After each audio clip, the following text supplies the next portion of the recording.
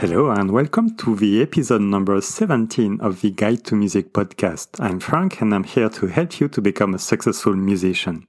In this episode, I want to help you to compose a song on the piano. Well, I won't do a full course right now on composition and I'm not that great myself. I'm still learning a lot, so I mainly want to share with you what I learned and my progress. But what I see quite often is people asking if they should start with a melody or with chords.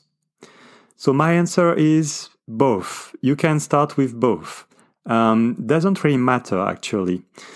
Sometimes you will find an idea of a melody, and then what you have to do is to find the chords that goes with the melody.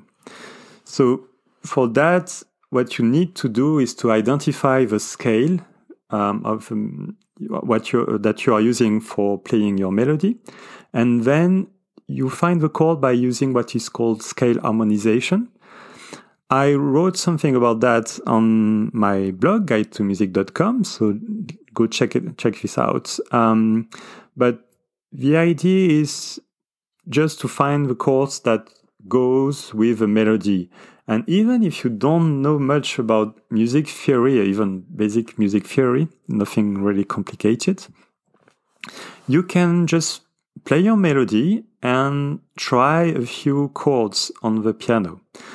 The first tip that you could use is to identify if it's a minor or major melody. Let's say if it's more happy, joyful, and so on, it would be major, to be very simple. And if it's a bit sad, melancholic, it will be probably a minor melody, so on minor scale.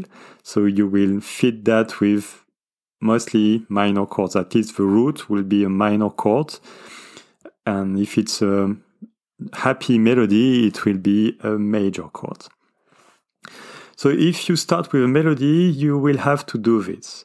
It might be a bit more tricky, but don't stop yourself at that. I mean, if you don't master the art of harmonizing a scale or a melody, it can be simple, okay? You can learn that and you can be better at that. So don't get stuck with your melody. You can find a way to put chords on it. So now, if you do the opposite, which I find more easy usually, let's say you have a few chords, a chord progression, so a series of chords that go well together. And now you don't have a melody. So how can you find a melody? The idea is quite simple. Play these chords, and while you are playing these chords, try to improvise. So start to just play notes along this chord melody, this chord progression, and little by little you will find ideas. A little pattern that you like, a little lick, and this will help you to form a melody that goes with these chords. You can also try to sing if you want. Sometimes it's easier. It's really variable, depending on the moment. Sometimes I have ideas of melodies just in my head, or by humming or singing. It can just come like that, or by listening to another music, by playing chords. So you can have several ways to find a melody. So yeah, that's the message I have for you today. Don't really be stuck in this early step of song creation.